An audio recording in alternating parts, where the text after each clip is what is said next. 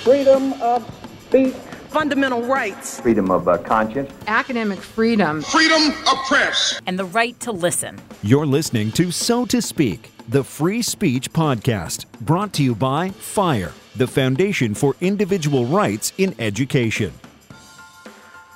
Welcome to this very special extra edition of So to Speak, the Free Speech Podcast.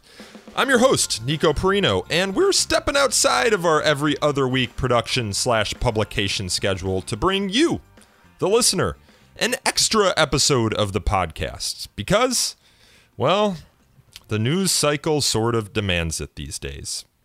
As you're probably aware if you follow higher education and or free speech issues in this country, there has been a spat of mob-driven censorship on college campuses lately.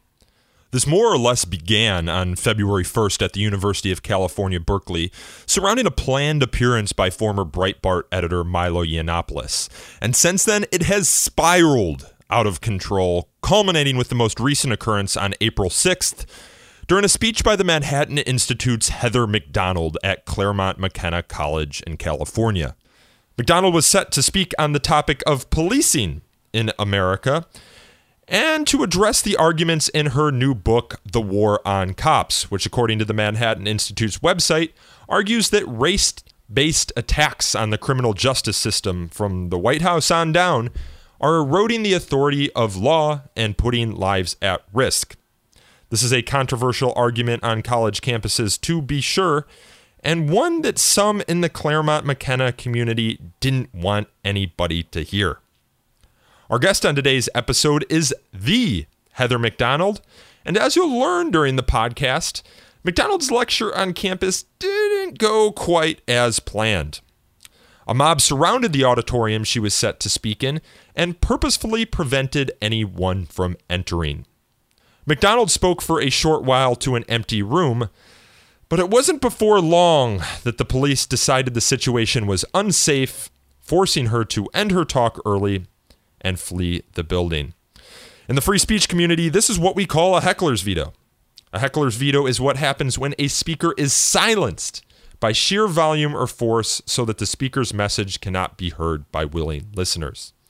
The heckler or hecklers in these cases thus appoint themselves the arbiter or arbiters of what speech may or may not be heard by others, a breathtakingly arrogant act. As Frederick Douglass wrote in 1860 after a mob broke up an abolitionist meeting he was hosting in Boston, to suppress free speech is a double wrong. It violates the rights of the hearer as well as those of the speaker. Now then, let's hear from someone who themselves was subjected to an incident of mob censorship and find out from her, Heather Mac Donald, what this experience was like. Heather, thank you for coming on the show. Thanks for having me, Nico. I appreciate it. Welcome to the Campus Culture Wars. Are you a new entrant into these wars, or have you been speaking on campuses for a while now? I've been speaking, I would say the start of the real hostility was when I was at LSU, of all places, Louisiana State University, speaking on the police, and had the temerity to recommend the Boy Scouts as a marvelous program for any inner city youth. And I said, you've never seen anything so beautiful as an inner city scout troop. And I was called the very embodiment of the intersectionality of racism, homophobia, classism, and misogyny by a professor at the ed school there. So you never know where the audience is going to come from, but you would have thought Baton Rouge would have been a little more sane, but it's not. Was there any heckling during your speech? When was that speech? That was probably now perhaps a year and a half, if not 2 years ago.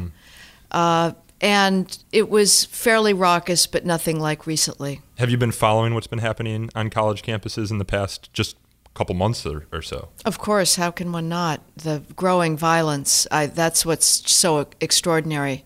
What I find amazing is these students have the gall to call themselves anti-fascists, and I don't know of any term that would be more appropriate to refer to people who use brute force and sometimes criminal violence to shut down views they don't like as at least proto-fascists. Well, have you been a little bit cautious about going on college campuses since you've seen what's happened to, scholars like Charles Murray or self-described provocateurs like Milo Yiannopoulos? No, I've made my commitments before then. Those recent grotesque outbreaks of student narcissism and fascism, but I wouldn't back out anyway. Obviously, you don't want to reward these people who are acting with such extraordinary disregard, not just for the speaker, that I can handle, but for their fellow students, and trying to shut them off from hearing any non-orthodox, non-conforming views. Yeah, what we always say at FIRE is that the right to free speech is two sides of the same coin. There is, of course, the right for the speaker to speak or the student group to invite the speaker to speak, and then there's also the right for the listener to listen. Exactly. So let's talk about what happened to you last week at Claremont McKenna, because now you have been added to the list of people that have either been disinvited from a college or heckled once they arrive on the campus. And we spoke earlier in this podcast series with, I think, your colleague Jason Riley, who was disinvited from a university because of his thoughts on a lot of the same things that you work on. So when you were invited to Claremont McKenna to speak and then arrived on campus last week, what happened? Well, I was taken to what was in essence a safe house. It was a private suite that the university has for speakers. But was there any indication that something was going to happen on campus before you arrived? Well, I was sent an urgent email the day before by a administrator, sort of a low-level assistant, saying they had gotten wind of protest, and at that point were considering moving the venue to a place with fewer plate glass windows and more means of egress. So that's not exactly reassuring. Yeah, as William McGurn with the Wall Street Journal wrote, such are the considerations these days on the modern American campus. Absolutely. Work out your very speedy exit routes in advance. When they picked me up from the train station in Claremont, they said, well, because they hadn't picked up any recent social media activity, they decided that things were just going to be fine and decided to keep the original venue. But there was a slight tension among the two people who picked me up. But my awareness really came as I was waiting there before my speech, when I could hear the rabble or the mob amassing outside of my vision, but certainly within my hearing, and the chanting growing louder and louder. There was one female voice in particular that had just a note of hysteria. It was high, screeching, rising above everybody else, and there was drumming. So it put me in mind, without wanting to be too melodramatic or self-dramatizing. One couldn't help but think, well, this is what the members of the aristocracy felt during the French Revolution, and hearing the mob gathering outside, or O'Neill's Emperor Jones with the drumming off stage, and what sort of primal instincts does this represent? What were the organizers saying to you when presumably you were with them before you went on the stage to speak? What were they saying to you? Well, were they nervous visibly? Yes, they were concerned about police accompaniment, getting me in. They had said that they would pick me up at around 5:45 to escort me through a out-of-sight passageway to the venue, which is known on campus as the Athenaeum. And they were late in arriving, and I called because I was wondering, have you forgotten me? And they were there with a Claremont City Police Department person, and they did look rather tense at that point. Mm-hmm. And what had happened at this point, and you write this in your piece for City Journal, Get Up, Stand Up, was a group of students had sort of prevented anyone from getting into the auditorium to hear you, and you were scheduled to have a dinner with a bunch of students before your speech, and you entered into the hall where you were supposed to have this dinner, and no one was there. Right. Were any students able to make it into the building? There were 2 students actually 3, who I guess run, from the student perspective, this speaker series. And so they were greeting me, and then there was a female who says she's the maitre d' of these events. So I talked to them, and one of the 2 that are, I think, running it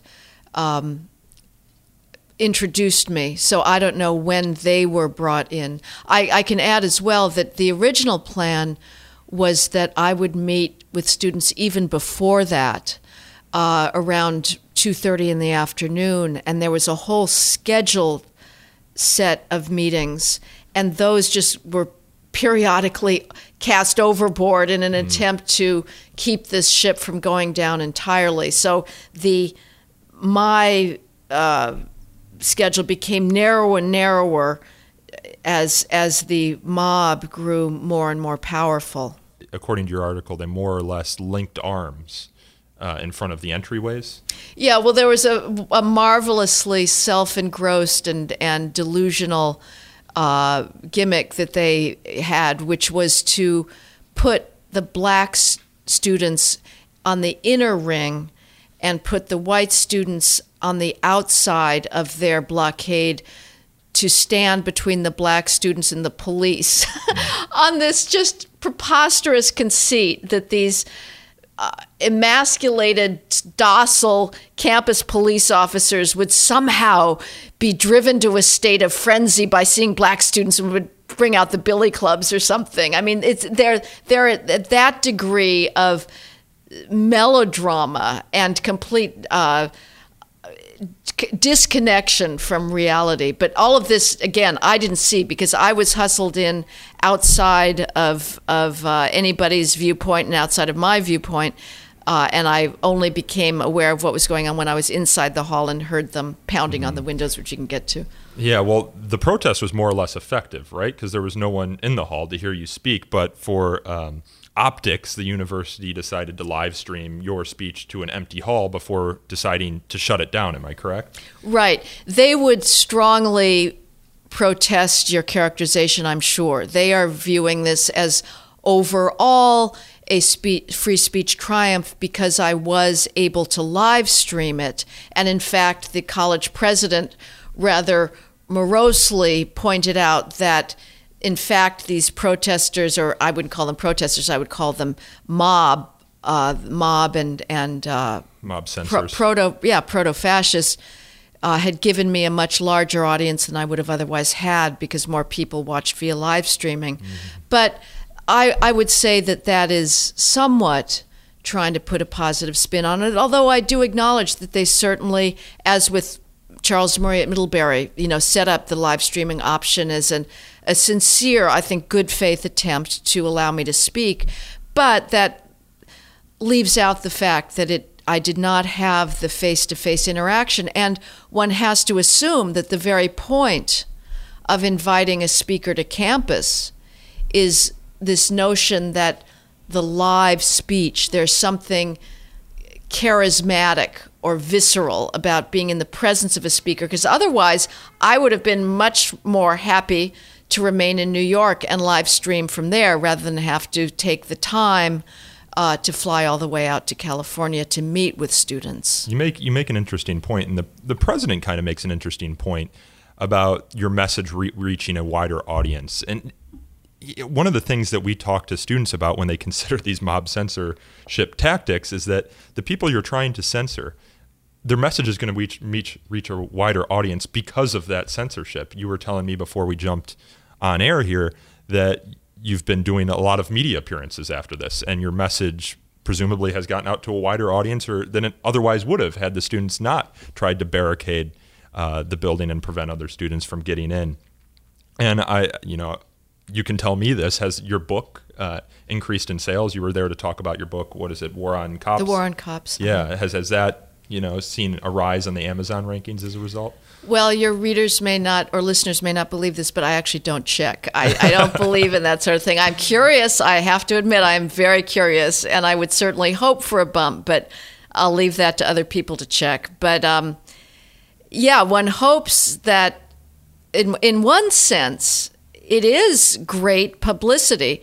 And I don't know if students are too dumb to figure that out or if they just have no capacity for deferred gratification, and it feels so ennobling and they feel so self-righteous by these protests that they would rather go for that immediate gratification and ignore the fact that they are actually amplifying a message that they claim is quite literally lethal to minority students on campus. So you're saying that it's more of a cathartic act? I think absolutely. Than, a practical, tactical one. Absolutely. I mean, the faux respect that is granted student protesters, I find just amazing. We all think, they're protesting about something in Africa. It must be serious, or they're protesting capitalism. We better listen to them. Oh, come on. Most of these people, it's just a fad. It's something that is fun to do and shows that they're not getting enough homework. But people pretend to forget that students are engaging in basically herd behavior and getting, among certain circles, status points by being social justice warriors. But it is, a recreational activity, I think, in many instances. But an effective one from their standpoint, because you ultimately did have to get shuffled out of the auditorium, correct? And you write in your piece, Get Up, Stand Up, that you had to go out some back way and you stumbled upon some students who were sitting on a curb or something, took them unknowingly, and one of them thanked you for being there. Mm-hmm. I find that a lot. I mean, no matter how hostile the audience, inevitably there are students who come up and say, thank you so much for coming. So I appreciate that. Did you hear from any other members of the Claremont McKenna community sort of outraged at what happened with your appearance? Well, I've seen an email chain between the member of the alumni relations and an alumnus of Claremont, where the alumnus is badgering him about to put a cynical spin on it, the spin that they're giving about this, in fact, was a successful speech. And I've seen references to the fact that the faculty was upset. I was contacted by the head of the Rose Institute, which is what invited me for state and local governance, a very gracious note, and he had sent around I think, thoughtful note before the shutdown, making a very good faith effort to present my point of view honestly, and saying it took a great deal of, I mean, I'm not going to say this courage, but because that's preposterous. None of us are courageous, but he did point out that I too believe that Black Lives Matter, and that my response is that the police are the government agency most dedicated to that. So he's reached out, and I do have a interview scheduled with the president next week, who has reached out to me. So I have no idea what that's going to entail. Yeah, well, the night before this Claremont McKenna speech, you spoke at UCLA, and the speech was met with protest as well, but you were able to give it. And there was, the Q&A that you were talking about not being able to happen at Claremont McKenna happened at UCLA, and students were able to ask you these questions. You were able to respond to them. What was that experience like? Well, that was pretty raucous as well. And one can add with the Claremont of just the short-sightedness of it, it was at the Q&A period where it was cut off because students on the outside of this glass encased building were pounding on the glass panes and shouting, and so I think they were worried that they would break through. But it was precisely in the Q&A where, if they really believe in their cause, that's what they should be hoping for. If they think that they can smoke me out as a racist, Instead, I got my main body of my remarks out. At UCLA, I did finish my remarks to an audience with the body language. You could tell we're not exactly happy, but again, one hates to say, to their credit, they allowed me to speak, because we're just defining deviance down now to take as the norm, being silenced, so we're grateful to not be silenced. But in any case, I finished, and then there was a massive protest starting in the back of the room where a bunch of people stood up and started shouting and then stormed the front of the classroom where my lectern was and demanded the mic. The organizers were very calm and collected and refused. So there was about at least 10 minutes of badgering back and forth with them chanting and demanding control and not getting it. And eventually the organizer managed to get people who were not in the really raucous protest to line up and take questions. Now, during the Q&A, there was heckling that went on, but again, that's arguably within their zone of free speech. Do you have any indication of what UCLA administrators thought about your speech there? You said in your piece, Get Up, Stand Up, that they haven't really acknowledged what happened with the heckling during your speech there. I'm unaware. I have frankly not been following the student newspaper. I would assume that maybe the organizers who invited me would send me on any indications of a response, but that's probably not a fair assumption. So I don't know. They, again, looking at the model of Claremont, would probably view this as a marvelous success. Yeah, well, Claremont could have used more police force if it wanted to prevent the students from barricading the entrance to the building. But you write in your piece that the president of the university made the conscious decision not to advise the police to use more force because he perceived it as a safety issue. And you said, you will not second guess the president's decision not to arrest the mob blocking access to the Athenaeum. Do you think that was a good decision? Or alternatively, this is maybe a tough question to ask you, but was there any point during your lecture in the empty auditorium when you were hearing the pounding on the glass windows that you were more or less fearful, that you could be harmed or fearful injured? For the unknown? Definitely. Just you don't know what's going to happen. And the people that were in the room, besides the 3 students, there were police officers. Everybody was not looking at me, so I was the few eye contact opportunities I might have had weren't there because everybody was riveted by what was happening behind my back. Mm-hmm. And you're trying to imagine what's going on there. It was a challenge. But yeah, you don't quite know what the next moment holds. And I think, again, I'm not going to second guess him. And the police people that I've spoken to subsequently will possibly back him up and say if you don't have enough officers, making arrests can make things worse.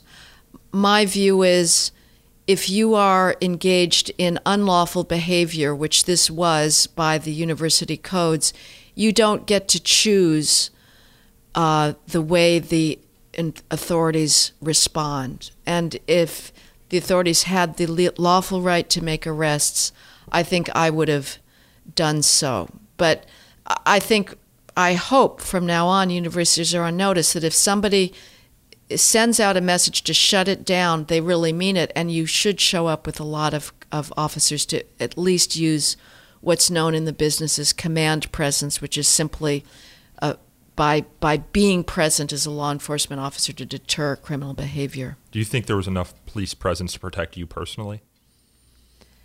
Or did you feel that while you were there?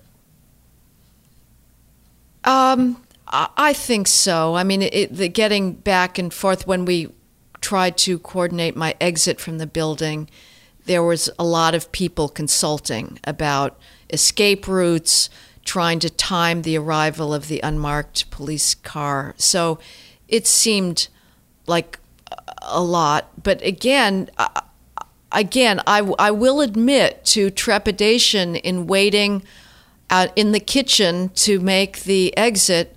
of not knowing exactly what's out there. In retrospect, I think these were largely Pacific students and were not intending to use violence. It was not at the level of the Middlebury protest, I don't think. Yeah, universities are in a tough position here because on the one hand, you use force and you break up students and there's the potential for injury, and this is caught on camera, and you have a huge PR catastrophe as a result of that. And I think that informed some of Berkeley's response with Milo Yiannopoulos, because they had this commission put together after a use of excessive force report a couple of years prior, and they came up with new plans to address this sort of mob activity. And part of it was to just contain the activity and to really not make any arrests at the time. But on the other hand, behavior that gets rewarded gets repeated. And if you allow for this to happen without any sort of consequence, then any speaker who comes on campus who has, a opinion outside of the campus orthodoxy might be subject to the heckler's veto, and then you're creating a de facto orthodoxy on campus. So they're in a really tough position. But you make the point in your article that even if police presence or police arrests are foreclosed, there should be some consequences after the fact. These are events that happen on iPhone cameras. You know who the students are who are locking arms and preventing anyone from getting into the building. You see some of the students, if they're not masked, and they sometimes are in black, you can see their faces and identify them. But to your knowledge, have any students been brought up by the student code in response to Well, this? now the line from Claremont is that there were very few actual Claremont McKenna students there in the blockade, that it was mostly students from the neighboring colleges. There's a consortium of about 5 Claremont colleges there. I don't know if that's the case, but at this point, I'm going to take President Chodos at his word when he says he is going to levy consequences. But what you described, Nico, is also a product of the Black Lives Matter era that we're in, where cops are reluctant to use lawful means of making arrests because of not just the University of California report on the Davis pepper spray incident, but also the fear of the Black Lives Matter spin on this caught on a YouTube video. And so they are second-guessing themselves relentlessly, and this is resulting on campus perhaps in a chilling of speech, but more consequentially, nationally, it's resulting in a very sharp spike in violent crime in inner city areas where officers are backing off from the type of discretionary, proactive policing that I believe lowers crime. Ironically, I can guess that that's probably what you were on campus to speak about, because that's your area of expertise. And here you are at the center of a case study in what happens when police use or don't use certain means at their disposal to arrest unlawful activity. Absolutely. And it's, again, we can deal with not speaking, but let's not forget in Chicago last year, 4,300 people were shot, one person every 2 hours, virtually all black. If you believe the Black Lives Matter narrative, you'd think, boy, those cops were really busy shooting all those people. In fact, the cops shot 25 people, virtually all armed or dangerous. That's 0.6% of the total. The kids who were killed, the 3-year-old boy shot on Father's Day last year who's now paralyzed for life, or the 10-year-old shot on Labor Day, the bullet ripped through his kidney, spleen, and intestines. Nobody protested their shootings because it doesn't fit the narrative, because they were shot by gangbangers and not the police. And this is the discussion that you wanted to bring to campus and that you were encouraged other people to engage you in, even if they disagreed with you. Is it the case now that we cannot discuss police on college campuses or have a debate about the proper use of police force on college campus if you don't fit certain ideological standards? Well, that's certainly the goal of many students who have been brainwashed into this racial victimology that says that to be a minority on an American college campus today is to be at literal risk for your life because of circumambient racism, and which is, of course, preposterous. There's no more racially tolerant environment in human history than an American college campus. But that's certainly the view, is that to talk about crime, to talk about the facts about black crime, the fact that blacks commit homicide at 11 times the rate of whites, which must be taken into account if you're going to analyze police shootings, that is now seen as murderous hate speech. We'll see. I'm speaking in Ohio later this month, and we'll see what happens there. On a college campus? Yes. Do you have any inclination to go back to college campuses? I mean, are you going to continue to go back to college campuses? Is this something you want to do? Yes and no. I sort of like writing, and it is wearying confronting the degree of ignorance and self-righteousness on the part of students about policing and crime. These are students that, by and large, have no clue about the disorder in inner city neighborhoods where there are no fathers. They have no clue about the support for the cops among thousands of law-abiding residents of those neighborhoods, people like a cancer amputee in the Mount Hope section of the Bronx who said to me, "Please, Jesus, send more police," because the only time she feels safe to go to her building lobby to get her mail is when the police are there, because it's otherwise colonized by trespassing youth, hanging out, selling drugs, and smoking weed. Those are the voices that I'm trying to represent, and these kids are completely ignorant, and hearing me is probably not going to change their minds. There may be people who are more inclined to a more realistic view of the need for policing that maybe I give backing to, but it does get somewhat wearying to confront the degree of self-righteous ignorance. You say in your piece, "Get up, stand up." It's more or less a call to action. You write in the subheadline that all who cherish free expression, especially on college campus, must confront the growing threat for censorship. And you place a particular emphasis on faculty. What do you think faculty should be doing to ensure that people like yourself, who have an opinion that maybe doesn't represent the majority of students' opinions on college campuses, what can they do to protect the right for student groups to invite you to speak, or faculty groups to invite you to speak, and for students to hear that opinion that you say they're not going to hear on college campuses if you're not there? Well, first of all, let's note the irony of what is the status quo now, which is faculty passivity in the face of this growing thuggery and sometimes criminal violence. Faculty have been granted the extraordinary privilege of tenure, which we'd all love to have. You basically can't get fired for anything short of like the most egregious problems, to protect their own freedom of thought and speech, and yet they've got their heads in the sand. They're nowhere to be seen when the mob is in action. So what I think they should do, if they know there's a controversial speaker, to all of their classes, I don't care if you're a chemistry professor or a philosophy professor or a literature professor, you should give a talk to your students that day saying, we expect you to maintain the highest ideals of civilization, which is rational discourse rather than brute force.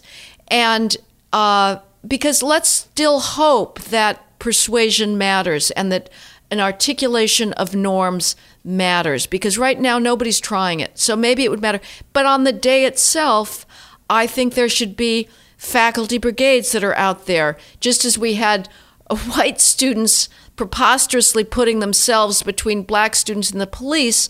Let's have the faculty putting themselves between the speaker and the mob to say, we're putting our bodies out here to say we believe that speech should be free on campus.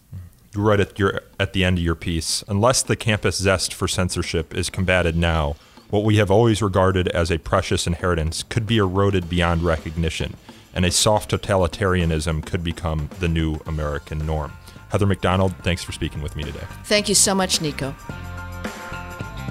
That was the Manhattan Institute's Heather McDonald. To read McDonald's article, Get Up, Stand Up in City Journal, visit city-journal.org. This podcast is hosted, produced, and recorded by me, Nico Perino, and edited by Aaron Reese. To learn more about So to Speak, you can follow us on Twitter at twitter.com/freespeechtalk, or like us on Facebook at facebook.com/so-to-speak-podcast.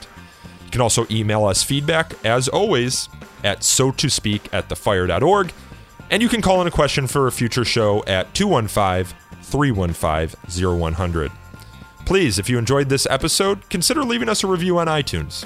Reviews help us attract new listeners to the show. And until next time, thank you all again for listening.